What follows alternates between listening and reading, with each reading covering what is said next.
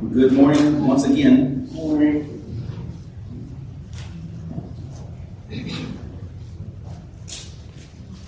At this point,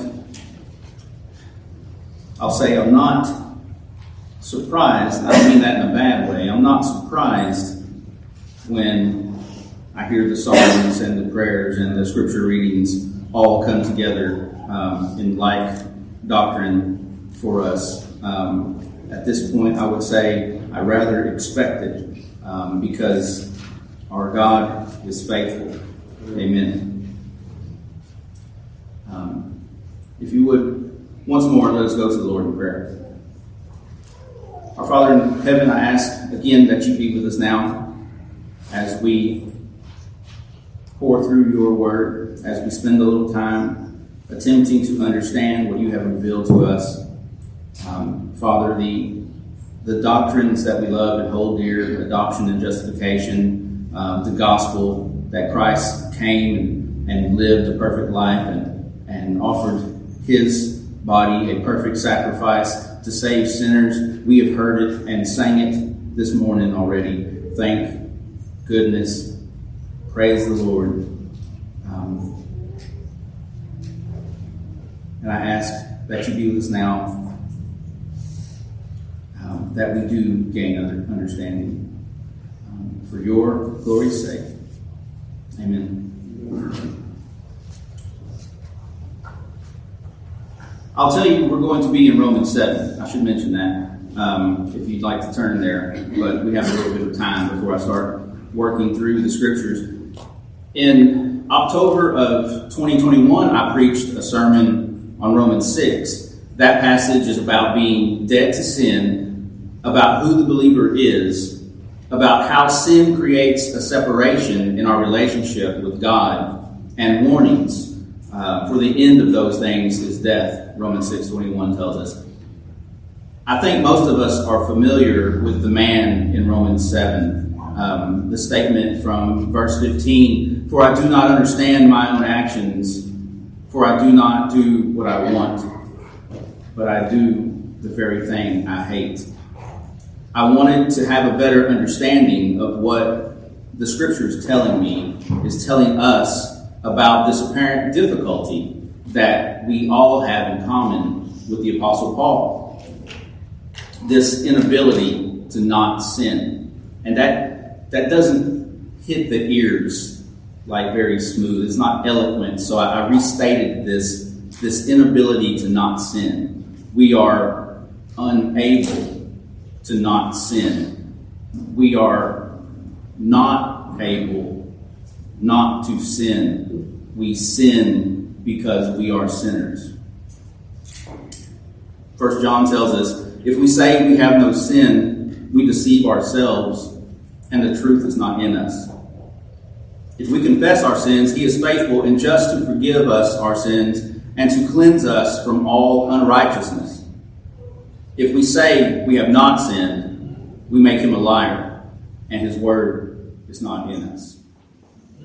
So in one sense, it seems that Paul is pouring out his emotions about the state of his flesh and the state of his soul. Even though he is writing this letter to the Romans, unpacking the character of God, unlocking truths about the Old Testament so that others may understand the gospel, here in this section, these things come across more as a prayer of confession.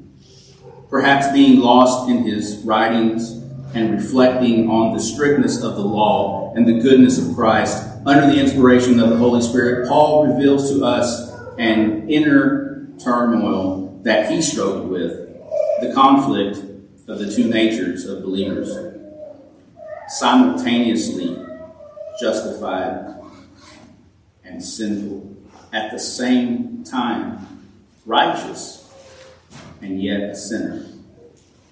So again, we can say that we have this in common with Paul, this struggle with the sinful state of our flesh. But does Paul wallow in that state? When we struggle, when we fail, do we wallow in that state? Christian, there is hope, and Paul points us to that hope. But now let's start to dig into the text and take a deeper look at the truth Paul is developing for us so that we can not only relate to his conflict, but also to his hope. In preparation for the sermon this week, I came across a little booklet called The Christian in Romans 7 by A.W. Pink. I found it interesting that Pink points out a parallel of Romans chapter 6 and Romans chapter 7. I think that understanding this parallel will help us move through the text today. So, in the first part of Romans 6, we see that Paul deals with the believer's standing in verses 1 through 11. I believe it can be summarized well in verse 11. So you also must consider yourselves dead to sin and alive to God in Christ Jesus. In the second part of Romans 6, verses 11 through 23, Paul deals with the believer's state. But now that you have been set free from sin and have become slaves of God, the fruit you get leads to sanctification, and its end, eternal life. The apostle tells us that we were dead to sin, that we have been set free from sin. Paul here is describing to us the effects this truth should have on a believer's walk. So again, we saw the believer's standing and the believer's state. And likewise, in chapter 7 can be broken down in this way. Verses 1 through 6 dealing with the believer's standing, the believer's identification with Christ, being viewed as dead to the law, as we will see in verse 4. And then in the second part of chapter 7, Paul deals with the believer's state, the actual experiences of the Christian in this world. For I know that nothing good dwells in me, that is in my flesh, for I have the desire to do what is right, but not the ability to carry it out. Romans 7:18. So after Pink points out these parallels, these similar things, he points out the difference. The second part of Romans 6 revealing what our state ought to be, whereas the second part of Romans 7 showing what our state actually is. So in our first verse of chapter 7, we are faced with, or do you not know, brothers? Commentaries point out that this verse is a continuation of the thought penned in chapter 6, verse 14. That would be, for sin will have no dominion over you, since you are not under the law, but under grace. So just as a side note, I'll mention that when Paul had gotten to that point, he questions what then are we to sin because we are not under the law, but of grace. And then he spends the remainder of chapter 6 answering that question. Again, chapter 6, verse 14, for sin will have no dominion over you, since you are not under the law, but under grace. In this first part of chapter 7, remember we are dealing with the believer's standing as dead to the law. Verses 1 through 3 provide us an illustration of marriage, or of the law of marriage. And verses 4 through 6 give us an application of this principle. Or do you not know, brothers, for I am speaking to those who know the law, that the law is binding on a person only as long as he lives. For a married woman is bound by the law to her husband while he lives. But if her husband dies, she is released from the law of marriage. Accordingly, she will be called an adulteress if she lives with another man while her husband is alive. But if her husband dies, she is free from that law. And if she marries another man, she is not an adulteress. Likewise, my brothers, you also have died to the law through the body of Christ, so that you may belong to another, to him who has been raised from the dead, in order that we may bear fruit for God. For while we were living in the flesh, our sinful passions aroused by the law were at work in our members to bear fruit for death. But now we are released from the law, having died to that which held us captive, so that we serve in the new way of the Spirit and not in the old way of the written code. These verses 1 through 6, I want us to consider some points here. We see that marriage is a union that ceases to exist as it pertains to the law upon the death of the husband. In the illustration, verses 1 3, someone else has died. The wife's husband has died, and she has become free. But in the application, in verse 4, it reads, likewise, my brothers, you also have died. In the application, it reads, you have died. Now, this doesn't make sense in using the husband passing and then you passing until we start to dig a little bit further. Because we can see that the next part of the verse reads, through the body of Christ. I'm flipping back and forth between chapter 6 and chapter 7. So in chapter 6, verse 3, do you not know that all of us who have been baptized into Christ Jesus were baptized into his death?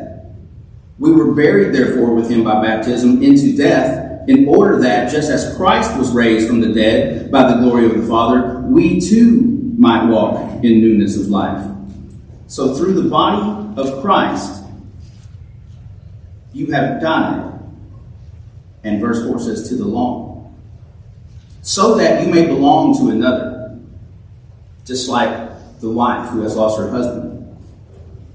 By nature, you were in union, in bondage with Adam. You were under the law. You were in bondage to sin.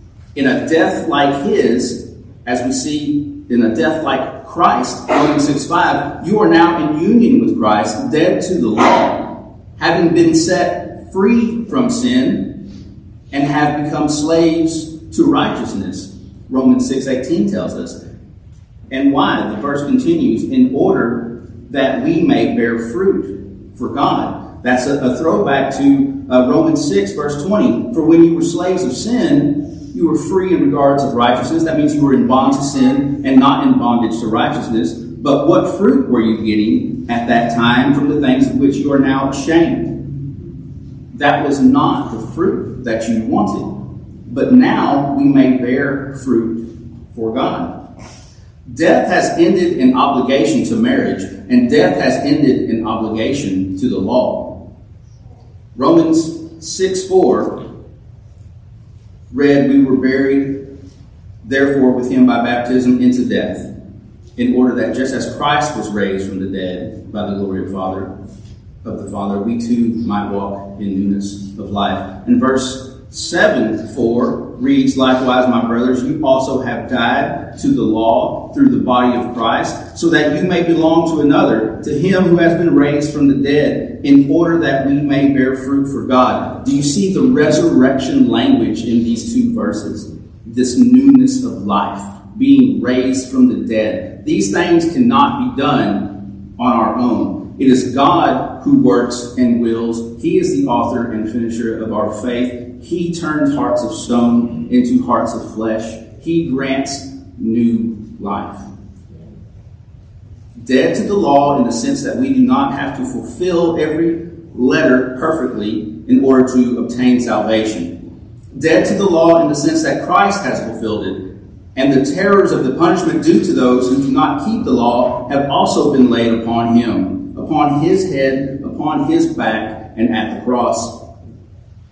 Dead to the law in the sense that it no longer threatens condemnation to those who are in Christ Jesus. Hendrickson writes, the result of all this is that we now serve God in newness of the Spirit, no longer in oldness of the letter. That is the legal code. There used to be a time when we thought that by strict obedience to the external code, the Mosaic written law, as interpreted by tradition, we could be saved. But now, having been set at liberty, having been set free, we serve in newness of the Spirit. Romans 7:6 read, but now that we are released from the law, having died to that which held us captive, so that we serve in the new way of the Spirit, and not in the old way of the written code. Verse 7, what then shall we say? That the law is sin? Has Paul led us to believe that the law is wrong? That it is sinful? Verse 7:5 reads, our sinful passions, aroused by the law, were at work in our members to bear fruit for death. Chapter 5, verse 20 reads, "Now the law came in to increase the trespass." Paul anticipates what some may misinterpret, that the law is sin. But this question is answered immediately, by no means. Now we know that whatever the law says, it speaks to those who are under the law, so that every mouth may be stopped, and the whole world may be held accountable to God. For by the works of the law, no human being will be justified in his sight, since through the law comes knowledge of sin. Romans 3, 19 and 20. And also Romans 3, verse 31. Do we then overthrow the law by this faith? By no means. On the contrary, we uphold the law.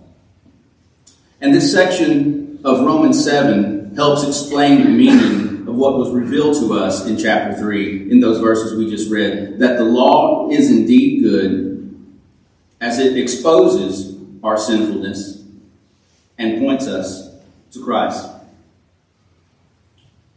What then shall we say? That the law is sin? By no means. Yet, if it had not been for the law, I would not have known sin. For I would not have known what it is to covet, if the law had not said, "You shall not covet." But sin, seizing an opportunity through the commandment, produced in me all kinds of covetousness. For apart from the law, sin lies dead. I was once alive apart from the law, but when the commandment came, sin came alive and I died. The very commandment that promised life proved to be death to me.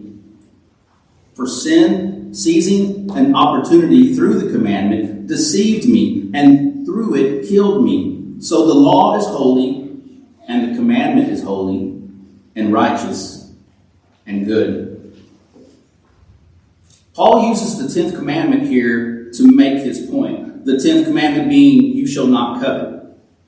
Again from Hendrickson, it is not surprising that it was especially this 10th commandment that stopped Paul in his tracks. The other commandments, superficially interpreted, forbid transgressions that are, or seem to be, of a more or less external character. What he's saying is, some of these other commandments we can fake. Especially those of the second table, but the 10th commandment strikes directly at the very root of sin, namely man's sinful heart, his evil desire. For example, we can look at the parable of the rich young ruler. This man came to Christ and asked what he must do to inherit eternal life. And Christ gave him the commandments. Christ gave him the law. And the young man said, "Well, I've done all that. What else must I do to be saved?" And Christ understood that this man was not truly aware of what it meant to hold to and uphold the law. He must be perfect. And so Christ told him to go and sell your things and come and follow me, expounding on that 10th commandment, do not covet. And the rich young ruler didn't see it. He didn't get it. He loved his things and he wasn't willing to do that. He was guilty of covetousness. The law would expose that when the Spirit becomes effectual to him. But in this parable, he walked away sad. When Christ was asked what a man must do to inherit eternal life, Christ gave that man the law to expose his sin so that he may see his need of a Savior. Verse 10 here reads, "The very commandment that promised life proved to be death to me." Ezekiel 20:11, "I gave them my statutes and made known to them my rules, by which if a person does them, he shall live." And later in Romans 12, Paul writes, in Romans 10, chapter 5, or I'm going to say that right here in a minute. In Romans chapter 10, verse 5. For Moses writes about the righteousness that is based on the law, that the person who does the commandment shall live by them. The commandment that promised life proved to be death to me. For sin seizing an opportunity through the commandment deceived me, and through it killed me. So the law is holy, and the commandment is holy, and righteous, and good. A right understanding of the law of God comes with and from having been given a new heart. The right understanding is when we really start to see the depths of our wickedness. No more excuses about how small we may view our sins. How we believe God has more important things to worry about. Knowing that any sin, all sin, is in violation of God's holy law and worthy of eternal punishment is where the right understanding of the law leads us. Sin deceives, the verse says. Sin deceives us into thinking that we are better than we are. Sin deceives us into thinking we could keep the law. Sin deceives us in making us think we could earn our way to heaven by our own good works. It is not the law that is sin, as was asked in verse 7. Verse 12 reads, so the law is holy, and the commandment is holy, and righteous and good. God uses his good law to reveal to us our sinfulness, and it points to Christ as our Savior, the one who can keep, has kept the law, and done so for us. Matthew Henry states, as that which is straight discovers that which is crooked, as the looking glass shows us our natural face with all its spots and deformities, so there is no way of coming to that knowledge of sin which is necessary to repentance, and consequently to peace and pardon, but by comparing our hearts and lives with the law. Verse 13, did that which is good then bring death to me? By no means. It was sin producing death in me through what is good, in order that sin might be shown to be sin, and through the commandment might become sinful beyond measure. It is not the commandment operating by itself that brings death. It is the transgression of the commandment that brings death. Sin brings death, and the law reveals it. While we are in Adam, before regeneration, when we do not yet have a proper understanding of God's law, it condemns us. Even if we aren't aware of that condemnation, it is impossible to keep that law, and therefore that law is a terror.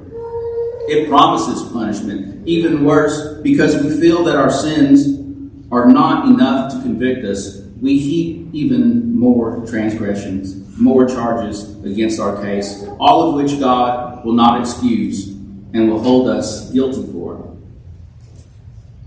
But in Christ, we see the law rightly, and in turn the law reveals our sins to us rightly, and we see more gloriously his life and his work and his sacrifice, freeing us from the bondage of sin and making us dead to the law.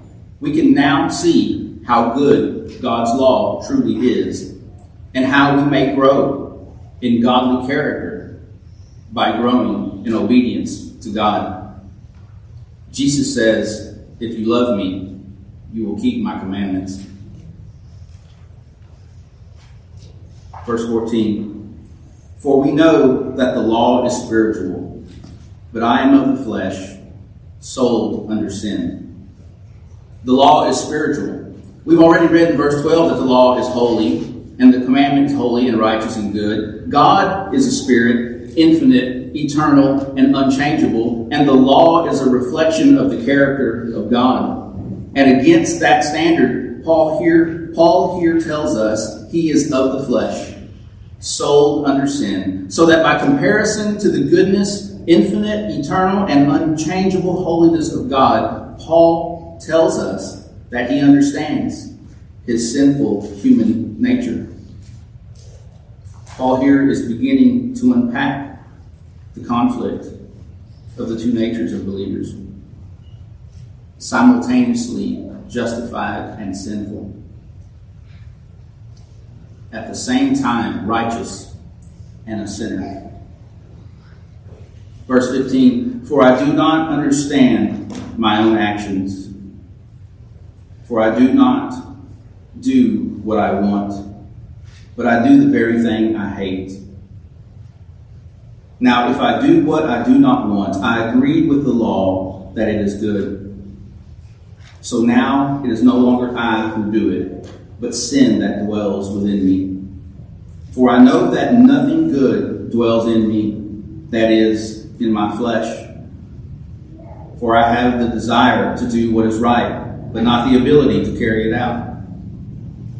For I do not do the good I want, but the evil I do.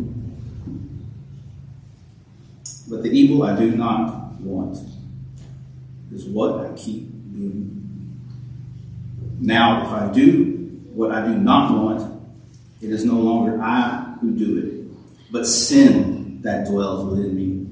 So I find it to be a law that when I want to do right, evil lies close at hand. For I delight in the law of God in my inner being, but I see in my members another law waging war against the law of my mind and making me captive to the law of sin that dwells in my members. From the Reformation Study Bible, Paul is actually describing a profound conflict that every Christian finds inherent in his life in Christ. Christ dwells in him, yet sin also dwells in him. Perfect conformity to God's will is at present out of his reach. Salvation has already and not yet dimensions. We are already liberated from the power of sin, but we are not yet free from the presence of sin. Christ dwells in him, yet sin also dwells in him. And that is the same for us. A child of God longs to be free from sin. A child of God reflects on the things they have done wrong and feel hurt and shame for how they have failed their Heavenly Father, the one who gave his own Son for our redemption. A child of God knows that something better waits for us. We have hope and trust in a covenant-keeping God who is truth itself and cannot lie. From Philippians chapter 3. But our citizenship is in heaven, and from it we await Savior, the Lord Jesus Christ, who will transform our lowly body to be like his glorious body, by the power that enables him even to subject all things to himself. Verse 24 reads, wretched man that I am, who will deliver me from this body of death? Again, from the booklet by A.W. Pink, the man who does not utter this cry daily is either so out of communion with Christ, or so ignorant of the teaching of Scripture, or so deceived about his actual condition that he knows not the corruptions of his own heart and the abject failure of his own life. Where there is no sense of utter unworthiness, where there is no mourning over the total depravity of our nature, where there is no sorrowing over our lack of conformity to Christ, where there is no groaning over being brought into captivity to sin, in short, where there is no crying, O wretched man that I am, it is greatly to be feared that there is no fellowship with Christ at all.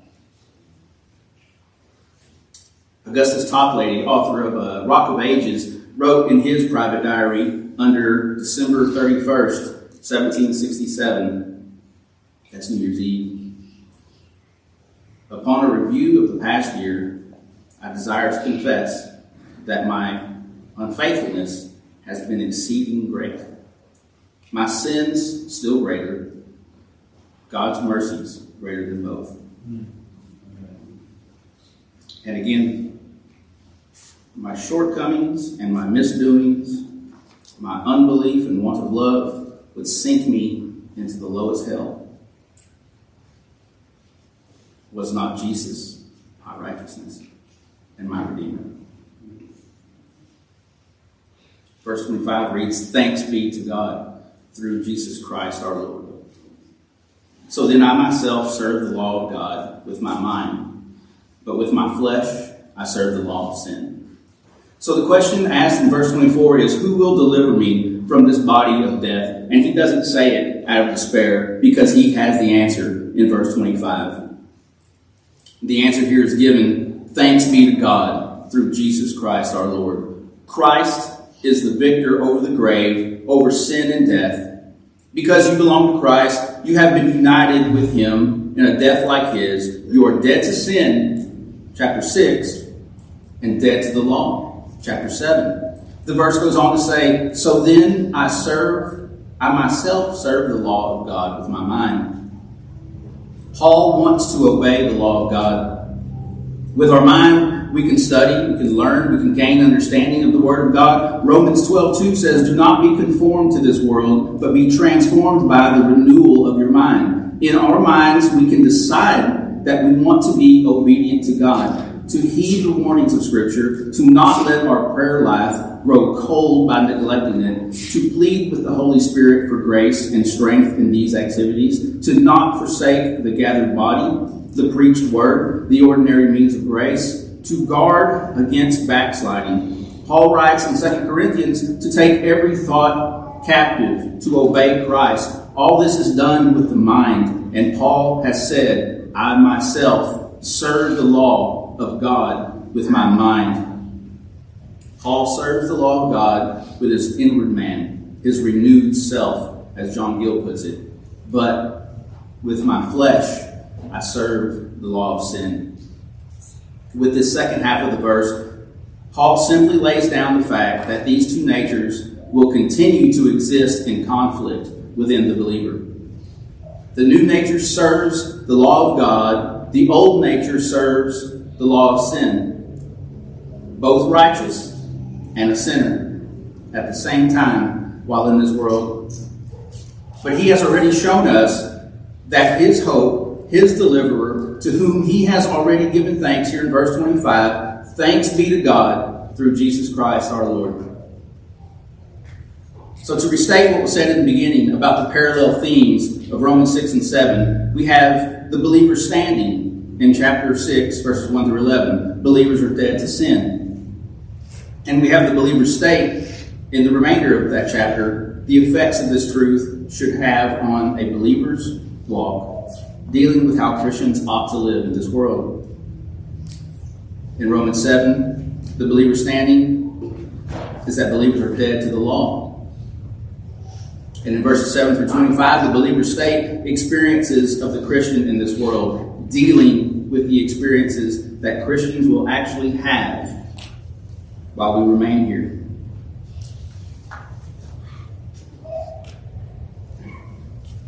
And I couldn't just stay in my chapter, because Romans 8:1 reads, "There is therefore now no condemnation for those who are in Christ Jesus." Amen. So the opposite here is true for the unbeliever. For those who are not united to Christ, there remains a law of sin, which the fruit of is death. There remains a condemnation that comes with being under the curse of the law. You are not freed from it. You are bound to it, and will ultimately be held accountable to it and judged by it. But Christ offers freedom for sinners. Thanks be to God through Jesus Christ our Lord.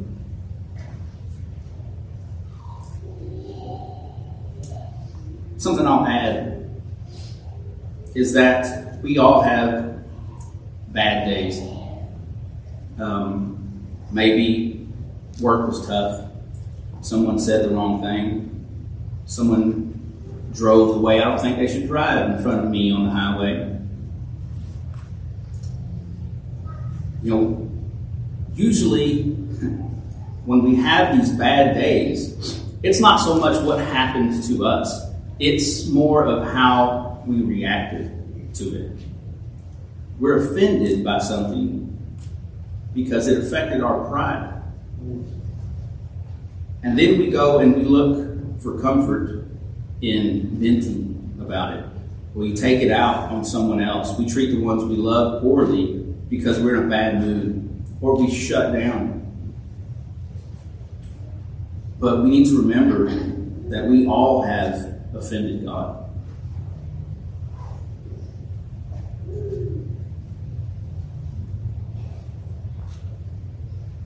The law reveals what is right and wrong to us when we compare ourselves to the law. We shouldn't forget this comparison when we start to compare other people to ourselves. And the good news is you can ask forgiveness. You can repent. You can go to Him. See, that's the thing. When we vent, when we take it out on somebody else, what did Paul do here in Romans 7? He cried out to his Lord and Savior, "O wretched man that I am." And he remembered what his Savior had done for him. Thanks be to God. Let's go to the Lord in prayer. Our Father in heaven, we are thankful for what you have done to us. And at the same time, we ask, Father, make us thankful for what you have done for us. Make us grateful that we can see that the state that we are currently in, confined to sinful bodies in a sinful world, is not where we will stay. And let us remember that there is hope for those who do not know that yet. That your gospel will come to them, that your Spirit will apply that truth to their heart and to their mind. That we consider that the Apostle Paul struggled with the things of this world, and yet he opened his heart to God in prayer, in asking for supplication. And that should be the example for us. Let us not vent and kick back about how we have been offended. Let us remember that we have been the offender, and let us come to you in prayer. Let us ask for grace and mercy to live here, to be obedient to your will, as we have only been made able to do because of what Christ has done. In Jesus' name we pray. Amen.